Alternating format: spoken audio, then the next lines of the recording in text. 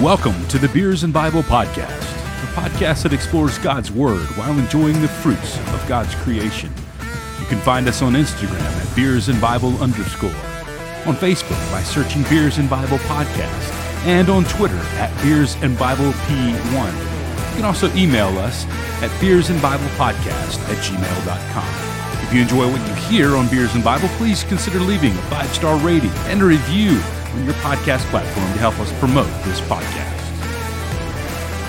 Billy Currington summed it up well when he said, God is great, beer is good, and people are crazy.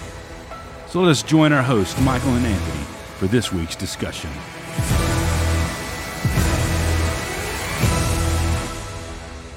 Welcome to episode number 93 of the Beers and Bible Podcast. I am Anthony. I am Michael. And we have our special guest, Josh, hanging out with us. My buddy Josh is going to hang out. We're going to interview Josh in a little while, and it's going to lead to a fun conversation because Josh is not going to drink beer tonight. I do have a nice Coca-Cola that your wife brought for us, so thank you. God love my wife. She's great. So Josh is a little youth. He's not a little youth pastor. He is a youth pastor. I get that a lot. Little youth pastor. That's amazing. What do they call it? You're the fake pastor. That's right. That's right. Josh is a local youth pastor. We've been friends for a long time, and Josh does not drink alcohol. So obviously, why he's drinking Coke tonight. But we wanted him to join us, and we're going to talk a little bit, kind of as we talk through with him about his story and all of that later. But we are still going to drink a beer while Josh drinks some Coke. So tonight, Michael, tell us what beer, because we have the same beer tonight. We do have the same beer. That doesn't happen much. I'm actually surprised you haven't drank all of these yet. Because trust me, you've had them for a while. It has been a labor of love. It must have been. So tonight from the Monday Night Brewing Company based in Atlanta, Georgia, we have the Drafty Kilt Scotch Ale. I don't know what a Scotch Ale is. I'm going to be just up front there. But if I had a good Scottish accent, I would use it right now, but I'm terrible. My friend Brad, though, who does the intro, he has a fantastic Scottish accent. Well, maybe we can get him to overlay some Scottish stuff in the back. Anyway, no. So ABV of 7.2%. It's got 26 IBUs. And it's just a roasty Scotch ale with a hint of smoke. Is it? Oh, dude, it's 7%. Yeah. I did not realize that when I bought it. Well, here we go. We're going to get saucy tonight. Yeah. So because I've already got 2 of them out. I just got one. But the can's cool. It's got like neckties on it. Yeah. Josh is jealous of beer drinkers because we get cool cans and Coke people don't. So you never know. You never know what's going to happen. But yeah, this thing, I've actually had a Monday Night Brew before, but I've never had this one. I don't think I've ever had a beer from Monday Night Brewing, so this will be a first one for me. So here we go. Well, there's only one way to find out how good it is, and that's to crack it open and drink it. So that is true. Let's go. 3, 2, 1, crack. Josh, you didn't open your Coke. That's my bad. There it is. It's a little less dramatic.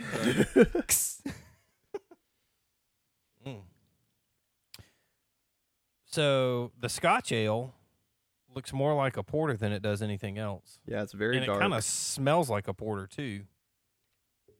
That might be what a Scotch Ale is. It might just be a porter.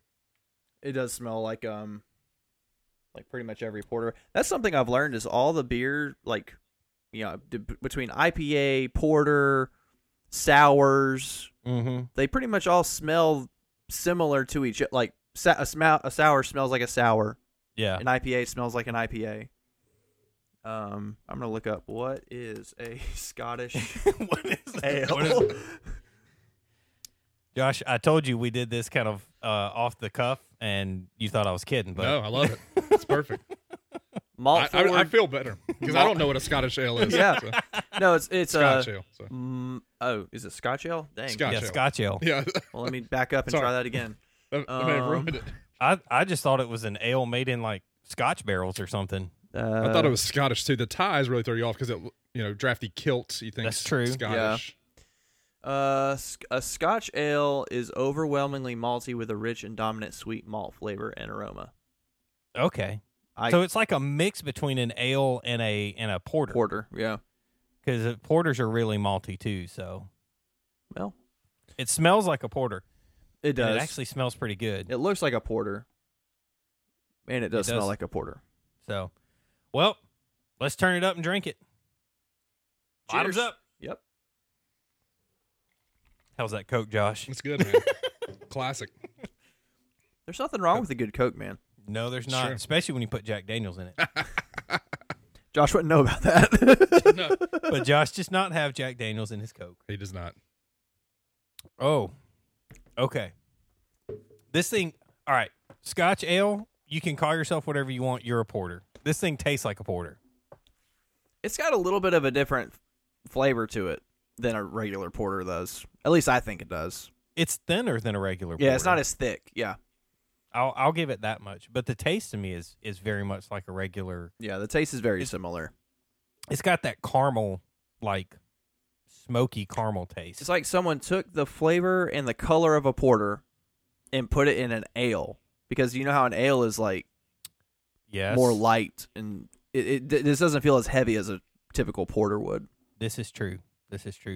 I like it. It's got good flavor. It's got good. It's got different textures than a porter. I will concede that, but it's not bad. It's not. And if I'm gonna rate this, I'm probably gonna come in and give this 4 Luthers. 4 out of 5 Luthers. Mm-hmm. And yes, we did Luthers because, well, Martin Luther loves beer. Yeah, I so. get it. Josh is big on church history like I am, and so yeah, he'll appreciate several of their. Oh, absolutely. You didn't have to explain that one to him. No. Oh no. I got it. King Jr. No, not that one. OG Martin Luther. OG Martin I Luther. The big dog, the beer drinker himself. Diet of worms, Martin Luther. There you go. Yes. Here I stand, I can do no other. So yeah, I'm gonna come in. This is a 4 Luther beer. This is good. It's not really like anything spectacular, as in like unique. Mm-hmm. But it's got good flavor. It's got good texture. It's a 4 Luther beer all day long. How many 5 Luther beers have y'all had? Several. Have there been a bunch? Probably 10 or 12. Oh, wow. Michael's a little more lenient with the 5s. Oh, okay. But I've also there's found- always one. I've always found stuff that I like. I typically find stuff that is more in my wheelhouse anyway. Yeah. Yeah. Something we're gonna do. I guess now's as good a time as any to talk about it. Something we're gonna do in one of these upcoming episodes is we're gonna talk about several of the 5 Luther beers and rate like our top 5 Luther beers. Oh, I like it. So we had one. I think we both agreed our favorite 5 Luther beer is one called No Crusts, Mm-hmm. and it is a peanut butter and jelly. What was it? It was a peanut butter and jelly ale or I don't remember. But it literally tasted like eating a peanut butter and jelly sandwich. Wow. It y'all are trying to. I see what y'all are trying to do. The cool cans, the great flavors. Why not just drink beer? We would never pressure anyone. Yeah. No.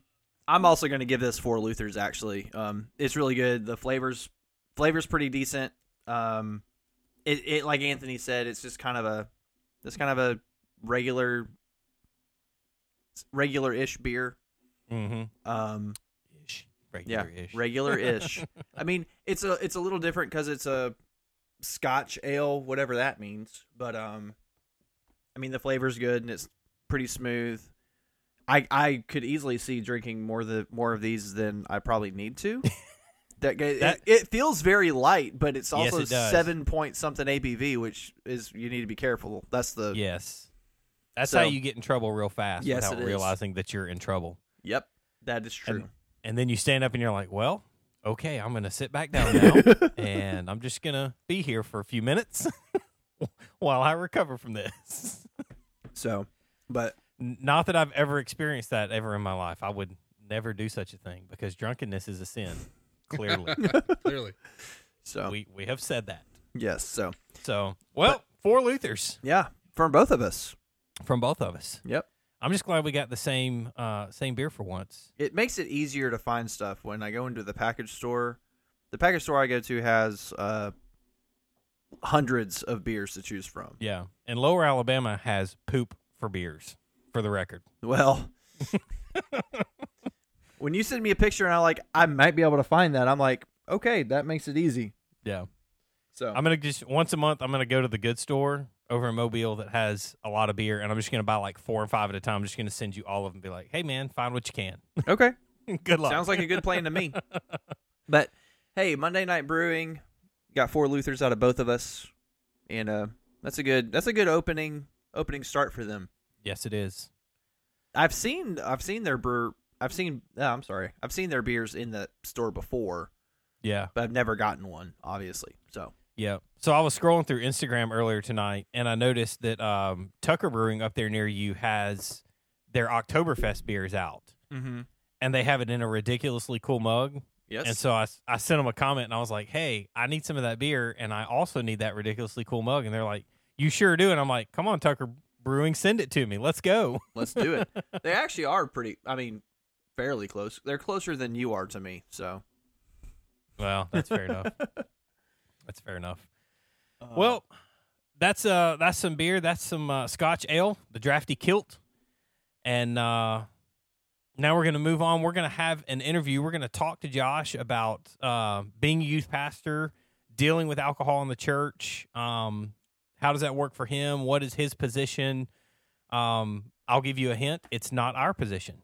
It's a little bit different than our position. And so we want to have these conversations. We want to be honest about it. We're not here to promote the consumption of alcohol, but we are here to have a good, honest discussion about what the Bible teaches. And so, yeah, we're going to do that right after this break.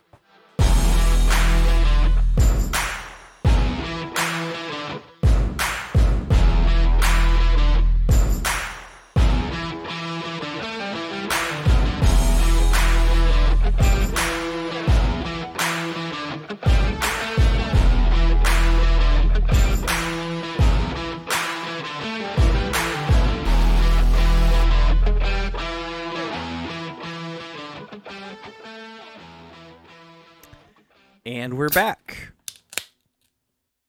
And Anthony's back. Anthony is cracking open a second beer. Like we talked about before, we've got a friend of the podcast, Josh, on tonight. And we're just going to interview him and ask him some questions about just where he stands as far as what the Bible says about alcohol and where he stands personally. And we're going to just start with letting Josh tell his story. So, Josh, the floor is yours, man. Go for it. Yeah. I don't have a super exciting story. So I grew up in a pretty traditional Christian household. So I actually grew up in the Methodist church till I was in about 6th grade. And then 6th grade moved into a Southern Baptist church. Glory be. Yes. There we go. Amen. But I work in a Southern Baptist church now, so I can't get too crazy. Don't you go dancing. That's right. So, made a profession of faith when I was in 7th grade, surrendered my life to Christ and grew up in the church, grew up in a very kind of traditional, family and youth group and church setting. There was no alcohol at the house, growing up. So, no abuse of alcohol in my background or anything like that I'm aware of. My parents never had alcohol that any of us ever saw anyway. So, then surrendered to a call to full-time ministry my senior year of college and have been in the ministry full-time as a student pastor and done some education ministry and stuff as well for the last 13 years or so. So that's kind of catch you up to speed. What were you studying in college when you answered the call? Political science and history, double majored in that. So thought I was going to go to law school. Wanted to be like a dude, you'd be a great lawyer, man. Well, thank you. I guess I don't know. I really had kind of aspirations to work in DC and kind of be like, I don't know. I had this like dream scenario of being like a high powered like fixer in DC or something. I don't know. So you just wanted to be Russell Moore's assistant, didn't pretty you? much. I was even then. I was trying to be baby Russell Moore.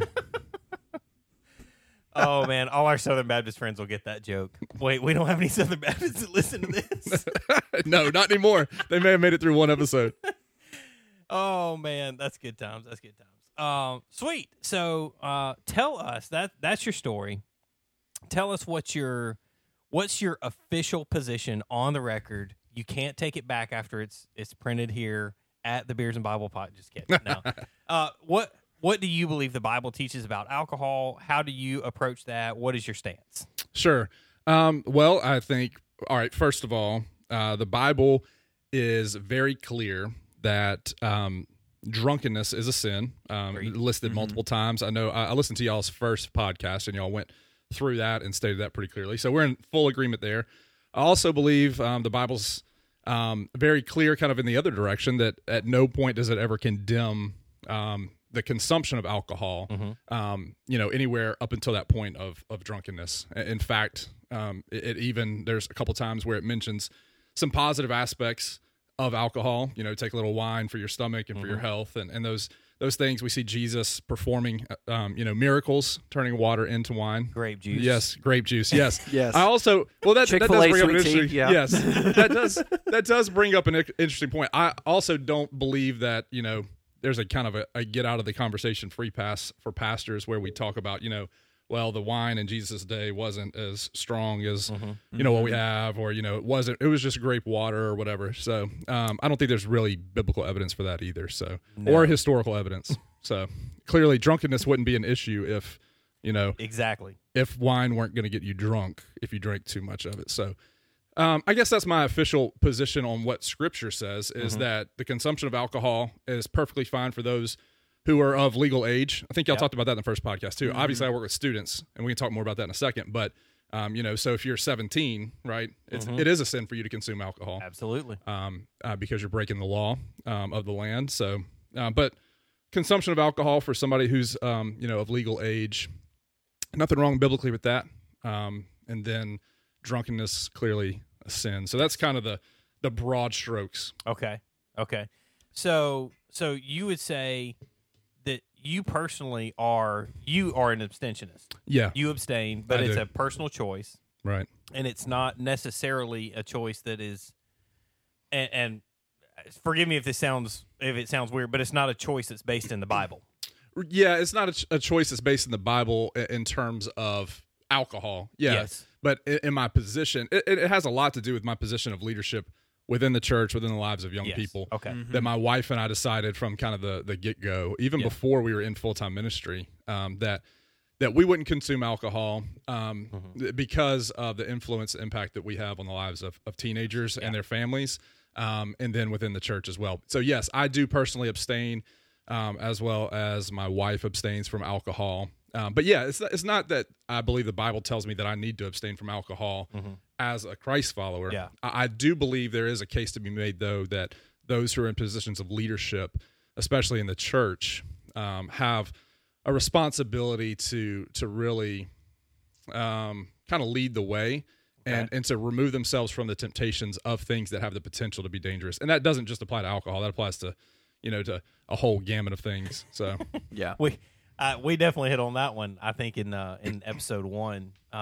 Because I see your position, and I think the only place where I would disagree with your position is I would say church leaders can do it, and it's not necessarily unwise for them to, but they do have to measure extra caution. Sure. They definitely have. I would agree with that they have to have extra caution because, I mean, where is it? The leader, the teacher is held to a higher standard. You know, it's he's responsible, right, and so he has to be the one who sets that standard. Which is why I could understand why teachers and leaders would say, I'm just going to choose not to, so that I don't have to. I don't have to be near that. I don't have to be in that temptation. Right. Yeah. It just kind of it keeps the waters, from being murky at all. Yeah. Kind of some qualifications for leaders, 1 Timothy, also in Titus as well. Drunkenness is mentioned both times specifically. Again, it doesn't say you should abstain from any consumption of alcohol. Yeah. But, those things that it mentions, it's kind of like sometimes it's easier to draw the line at the very beginning than figuring out kind of where to draw the line. And then also, Proverbs obviously should be read as wisdom. Yes. But there's also a proverb, and I'm trying to remember where it is, but where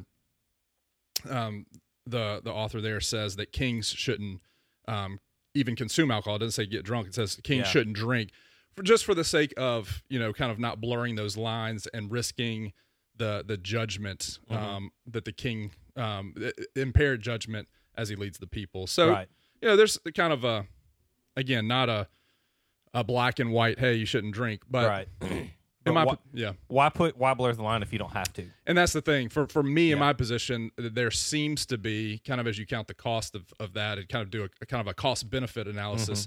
There's more risk than there is reward for me. Gotcha. In that decision. Gotcha. So. Yeah. The influence you have, Josh, on the students in your care. I mean, those are your sheep, right? Those are that's your flock. And if they see you consuming alcohol, they may think it's okay for them, even though they're not 21. So that's right. That makes a lot of sense as to why you hold the view that you do. Yep. And I mean, honestly, that kind of rolls right into our next question. Is how has your view affected your role as a pastor at a local church? Sure. Well, it's funny. Man, the stories that I have of running into people in restaurants and at the grocery store in our church, it's so funny how people get so embarrassed.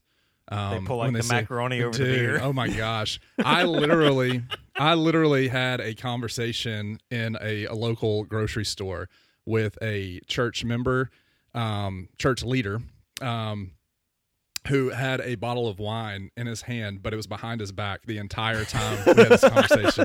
I literally watched him pick it out of the aisle and walk around the corner. He saw me, and I literally watched him put it behind his back, and we had a 10-minute conversation with it behind his back the entire time. That's amazing. Hilarious. I was trying not to just crack up the whole time. I had another encounter where my wife and I were out to eat at a restaurant, and this couple was there, and they had a bottle of wine, and we just walk over, have a little conversation. Literally, I never think anything of it. Because there's nothing biblically wrong with it. So it just really never crosses my mind until later. My wife got a text from her and was like, "Hey, I just want you to know that we don't normally drink, but it's like we don't normally." Okay. Yeah, you just decided tonight to drink wine, to start drinking wine. Right. We started drinking wine tonight, and we had this $80 bottle of wine. Exactly. So it's just funny, but it has, in my particular case, in teaching students, I have kind of a philosophy of ministry of trying to be as open and honest and transparent with students as I can. I don't want to kind of gloss over difficult conversations because they're difficult, right? And so I know that I have students who consume alcohol now, more than likely. I mean, teenagers do things. Yes, exactly. I know that those students come from families where there are history of alcohol abuse. I know that there are students whose parents would be not even abstentionists, but prohibitionists. I know that there are students whose parents consume alcohol on a regular basis in a kind of a social setting in moderation. And so I want to have those honest conversations with them. And so I regularly, I teach kind of expositionally, but exegetically at the same time. I'd like to walk through one book of the Bible at a time. Hey, that's what we do. But, that's what we started doing, Yeah, exactly. Every now and then we just do kind of a topical deal, like hot topics for teenagers, and I always include this conversation about alcohol, just so they're hearing me talk about it in a very real, transparent way, in which the first thing I tell them is, hey, it's illegal for you to drink, and therefore it's a sin for you to drink because you're not of age to drink. Until you're 21. Right. Now, beyond that, the Bible doesn't teach that you shouldn't drink or that you can't drink. Yeah. It says that you shouldn't get drunk because drunkenness is a sin, and we have those honest conversations. I'm also not going to tell them that there's no danger in drinking, because there is, but there's also danger in a lot of other things as well, as we kind of talked about. Yeah. And so I try to be very honest and real in all of those conversations. And that's kind of, I guess, the way that it's impacted me the most as a leader in the church, as a pastor, is really just trying to be very honest and transparent, not hide anything, but teach the actual truth of what Scripture says, and let people make those decisions with their best understanding of what Scripture says of them and what they should do. That's good stuff right there. I mean, that's the thing that when I think about every time I've heard the discussion of alcohol be had from the pulpit, it's usually this super negative, don't do it because it's you shouldn't. Don't do it just because. Yeah. Right? And there's not that transparency, and that's what I so much appreciate about how you teach your students. Like right now, you're not 21. Don't drink because it's a sin. But the Bible is also, once you get to be 21, the Bible doesn't say you can't or that you're sinning if you do drink. It's just where the divide between drinking alcohol and drunkenness is where that divide should be, not don't. That's where I feel like people have lumped drinking alcohol into the same category as drunkenness as far as it being a sin. Yeah. Sure. When the Bible is not, obviously, clearly doesn't say that. Right. If you drink alcohol, you're obviously a drunkard. Right. That's- Obviously. That's the Yeah. Right. Yeah, Exactly. I would be curious how many of those people who say like consuming alcohol at all have like cooking wine in their kitchen. Like I know the alcohol cooks out, but it's still wine. Right. it still has alcohol in it before you cook it. Yeah. So It's true. they still have to purchase alcohol at some point. So, but yeah, that's good stuff. That's good stuff right there. So, all right. So you talk about how this has affected you personally and how it affects your role as a pastor. Right. How do you think and kind of let's go outside of just your specific role. Sure. Think about the church, your local church, all the churches in our area. How can churches do better? How can churches address the topic of alcohol in a more consistent way? Right. And I don't mean give into culture type of consistent, but be culturally relevant while also addressing the topic. Sure. Well, we kind of made a little bit of a Baptist joke earlier, but I think churches in general, it's very easy for us to look at things that we don't struggle with and kind of lump those as in kind of their own category of sin. Yep. Talk a lot about those because it doesn't require anything of us. Right. And then not ever talk about the sin that we actually struggle with.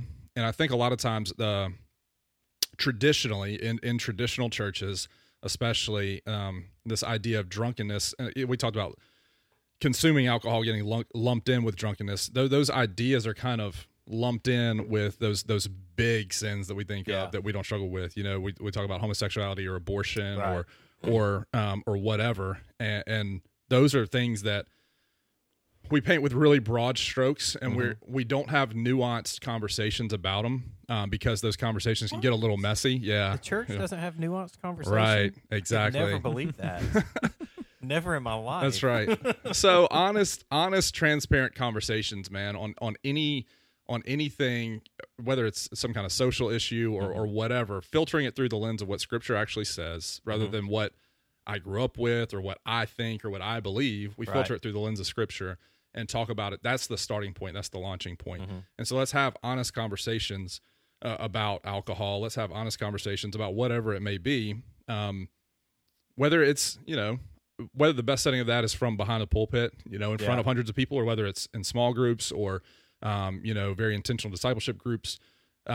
Either way, we have to have really honest conversations about what the Scripture does say and what it doesn't say. Because I think that when we don't have those conversations about very difficult topics is why you get division within the church on what I think and what I feel. Well, let's just be honest about what Scripture says and have the conversation. I'm going to listen to you. I'm going to listen to what you have to say, and then what I think Scripture says, and then we can figure out together what God said.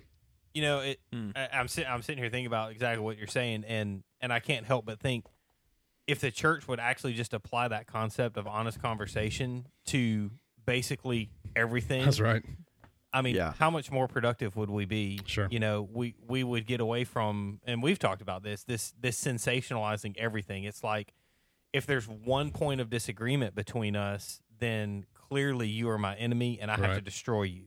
Exactly. And there's no nuance. There's no, we can agree to disagree. Sure. Everything is this like this line drawn in the sand, and it's even for that. I mean, all sides of the argument are doing this now. Yeah, I mean, exactly. It doesn't. You could be a conservative or a liberal. Everybody's doing this now. Yep. Yeah, there's no room for. There doesn't seem to be room for anyone to be in the middle. Like you have to be one or the other. Yeah. Right. And it's if you're not with us, you're against us, kind of thing. Yep. Which, I mean, I don't think Scripture teaches that. I mean, No, I would actually argue Scripture teaches the opposite of that. Yeah. Absolutely. You know, you consistently see Jesus looking at one person and calling them to repentance, and then the other person, you got like this religious leader who's behind him. Yeah, you need to come to repentance, and then he turns around and he's like, "What are you talking about, you whitewashed tomb?" Right. That's right. yeah. Yeah. It's a story of balance, and it's a story of living almost in the middle. Sure. And the vast majority of people more than likely are in the middle, but they've been silenced by the yelling from the fringes for so long now Sure. that they almost don't want to. They don't want to Yeah. speak up anymore. That's right. Yeah. That may be a little tangent that we just got on there. but- No, I like it. No, but we've talked about that before. How the people who have the strongest, most diverse opinions are the ones who are the loudest. And the majority of people probably fall somewhere in the middle. Yeah. But they get overshadowed by the loud, obnoxious. And you can probably speak to this. How much has social media affected that type of conversation in student ministries or Yeah, in your student ministry? Yeah. You talking about just in general Yeah, conversations? just in general conversations, being able to be honest. Sure. Yeah, that is very tough. In the age of social media, for one, a moderate approach to anything doesn't get the same kind of traction online that an extreme either way does. So, whether you're talking about vaccines and pandemics, or whether you're talking about critical race theory, or whether you're talking about alcohol, there's no real victory online, so to speak, of being in the middle, right? You're not going to win the culture wars by being in the middle. And so, it is difficult to be in the middle because, if you're in the middle, you're kind of ticking everybody off equally, right?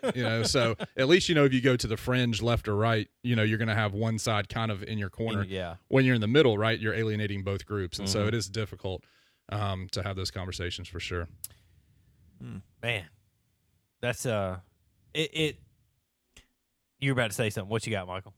I was about to say, I don't envy Josh's role as a student pastor, having to navigate all of the social stuff that we're dealing with right now, having to deal with teenagers in general, dealing with all of the social media. There's how many social media platforms now that kids are having to have trying to make sure they're the next big That's thing. right. So I don't envy your role at all, and very appreciative for guys like you who've answered the call to pour into the lives of students who need the love of Jesus more than anything. Well, I appreciate that. I will say that it's actually fairly easy for me to have conversations like that with students, one-on-one, one-on-two, one-on-three. Yeah. I have students over at my house all the time, which is, again, part of the reason I don't drink, because they're at my house all the time. Yeah. When secret beer fridge somewhere. Buried in the backyard. That's right. But it's easy to have those kind of conversations where it's just, hey, let's the 3 or 4 of us sit down and talk. That's why I think those small intentional discipleship groups are so important to the church, is we can have honest conversations a lot easier when it's just the 3 of us, right? And we're having this conversation. Nobody's gonna hear this, right? Well, I mean, Okay. All right. maybe 60 or 70 people might hear it. Okay. But yeah, we can have these honest conversations where you can say, hey, look, I know this may be a little bit out there, but this is what I think Scripture says about this. And we can have these conversations. Me, you, and a couple other guys had a little revelation. Oh, dude, that was so much for fun. a little while. So we didn't get to finish the book. In fact, I don't think we got very far at all. But we made it like 2.5 right. chapters in. Right. But, we can say, hey, look, I don't really fully understand what, this beast represents, or what all these horns or eyeballs or whatever really mean. But let's try to hash it out, and let's try to figure it out. You try to do that on social media, and dude, you're getting absolutely destroyed, right? Canceled immediately. And then you're ratioed and canceled. Exactly. And before you know it, Yeah. you're deleted from TikTok Right. and Twitter. And Well, that's one of my favorite things, though, is having those conversations with students, and them at least thinking about these things before they get out into the world and they're hearing about these things for the very first time. Yeah. That's one thing that I actually appreciate, and I've seen you do this in your ministry, is you talk about openly these tougher subjects so that it's not hiding these kids in a bubble. And then when they go off to college, and then college is like, hey man, you can do whatever you want to do. And they're like, woo! Right. You hear stories about kids going just buck wild at college. Exactly. And you're like, what? How? They were raised by such good Christian people. Yeah, they were raised in a bubble and not taught anything outside of their bubble. And when they saw things outside of their bubble, they were like, I'm going to experience all of this. That's right. Yeah. And so I can appreciate that approach to student ministry and just commend you. So man, great job, because that's genuinely preparing kids and preparing teenagers for the next step in their life, which is, it's I would ultimately put that as the role of the parent, but it's church's job to come alongside parents and help that conversation move along. And so, and in some cases you have parents that just aren't interested in doing that with their children. So you kind of have to be that. And, And so, well, that's the hope. So we're trying to figure it out a day at a time. So. Yeah. You can only take it a day at a time. So with all of that, how can the church do better? We've kind of talked about that. How can the church do better? I'm going to unlock my question here. And then what do you think the biggest challenge, kind of looking forward at really, I mean, even more than just the topics of alcohol and homosexuality and critical race theory, what's the next step that the church can make to kind of improve these conversations in culture with our upcoming students and children, and where do you see the church going in the future? That's a really good question. I do think kind of something that I already talked about is this idea of kind of shrinking down the audience in the conversation, right? Mm-hmm. It's almost impossible to really delve into some of these difficult topics in a large group setting. Yes. Right. Mm-hmm. And if you look at it New Testamentally, I mean, that's not the formation of the church. The early church didn't look like what we have today. Oh, no. Right. Now I say that's my job. So, right. And so I 100% get that I'm a hypocrite in that, but if we can have these conversations, the first thing I would say, the intentionality is really important. Mm-hmm. Like, we can't have a conversation about something if we're not intentional about having a conversation about something, which is what I think is really cool about y'all's podcast is, right? Y'all, it's this niche that y'all found that is very intentional about doing your best to kind of filter this particular topic through the lens of Scripture, right? Yeah. And then it's grown into, hey, now we're really delving into Scripture, not just one topic, right? And so, but it was intentional, and I think having intentional conversations about things that sometimes we don't want to have conversations about is super important. But then also the kind of the format in which we do that, it's going to be really hard to kind of, let's just face it, as pastors, as teachers, we're human and we want people to receive what we say well. Oh yeah, right. We want them to like us when we get done, right? And so we don't want to face the criticism. Because we like approval as well. And it's impossible to please everybody. If you're going to crack open the Bible on a Sunday morning series on alcohol in the Bible for 6 weeks, right? That's going to be a tough sell to kind of appease everybody. Yeah. Which is not the job, but human nature kind of leads that way. But in a small group setting, I think if we're really intentional as church leaders, as small group leaders, whatever, of really having those conversations in that smaller group, I think, it's not going to be as quick and as fast as we want it to be, but I think it'll be more efficient and kind of we'll get back to the roots of what the church was always supposed to look like in the New Testament. Yeah. I will say, just in my personal experience, and I think Anthony, you'd probably agree with this, that the most meaningful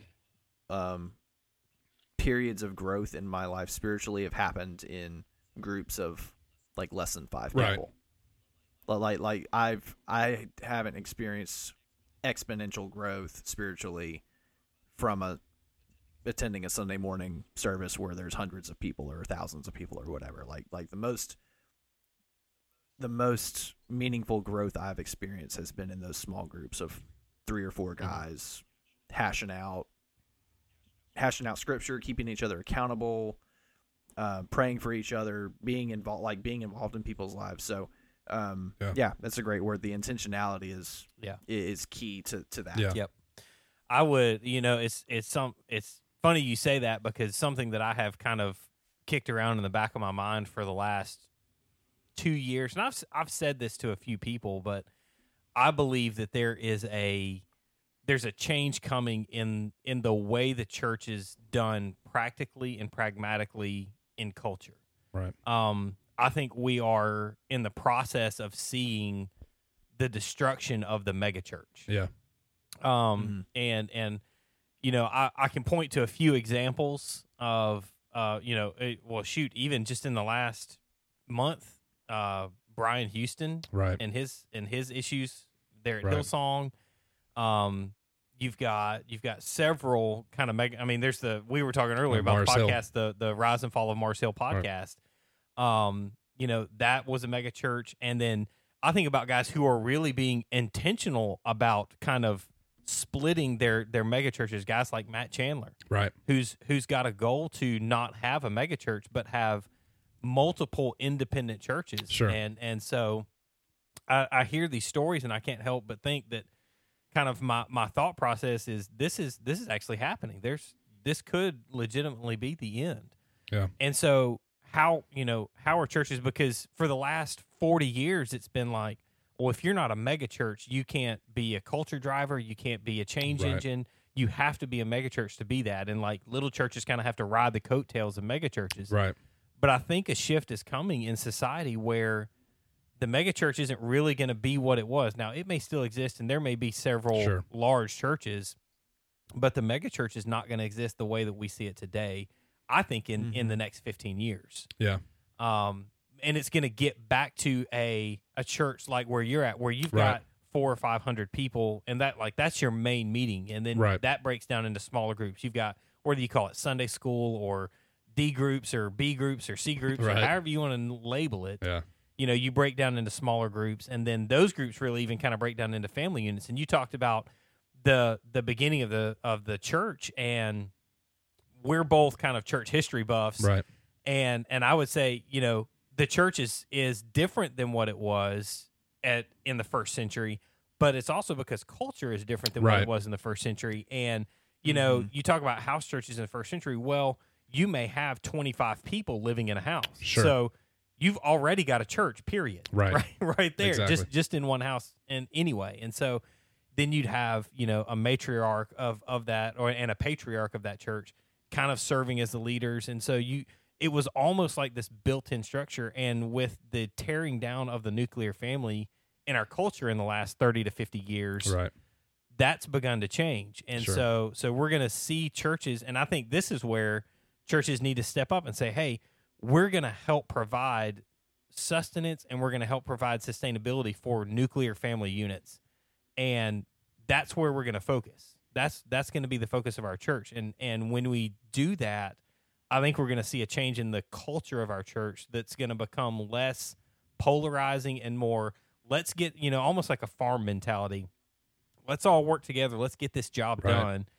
And if we disagree, well, we'll disagree within ourselves, but we're not going to let everybody else know about Sure. that. And so I think there's a change on the horizon that's coming, and I hope it's for the good. I pray that it's for the good. Yeah. And, as I pray for the church, and I want to see these things, but I appreciate that because it's an encouragement to me. Well, you didn't even know that you were going to do that, but it's encouragement to me because that's something that I've seen changing in the culture Yeah. of churches. Well, it's almost like you've read Acts 2 before the end of it, right? the kind of the birth of the church. I have right? read the Bible once or twice. I figured you had.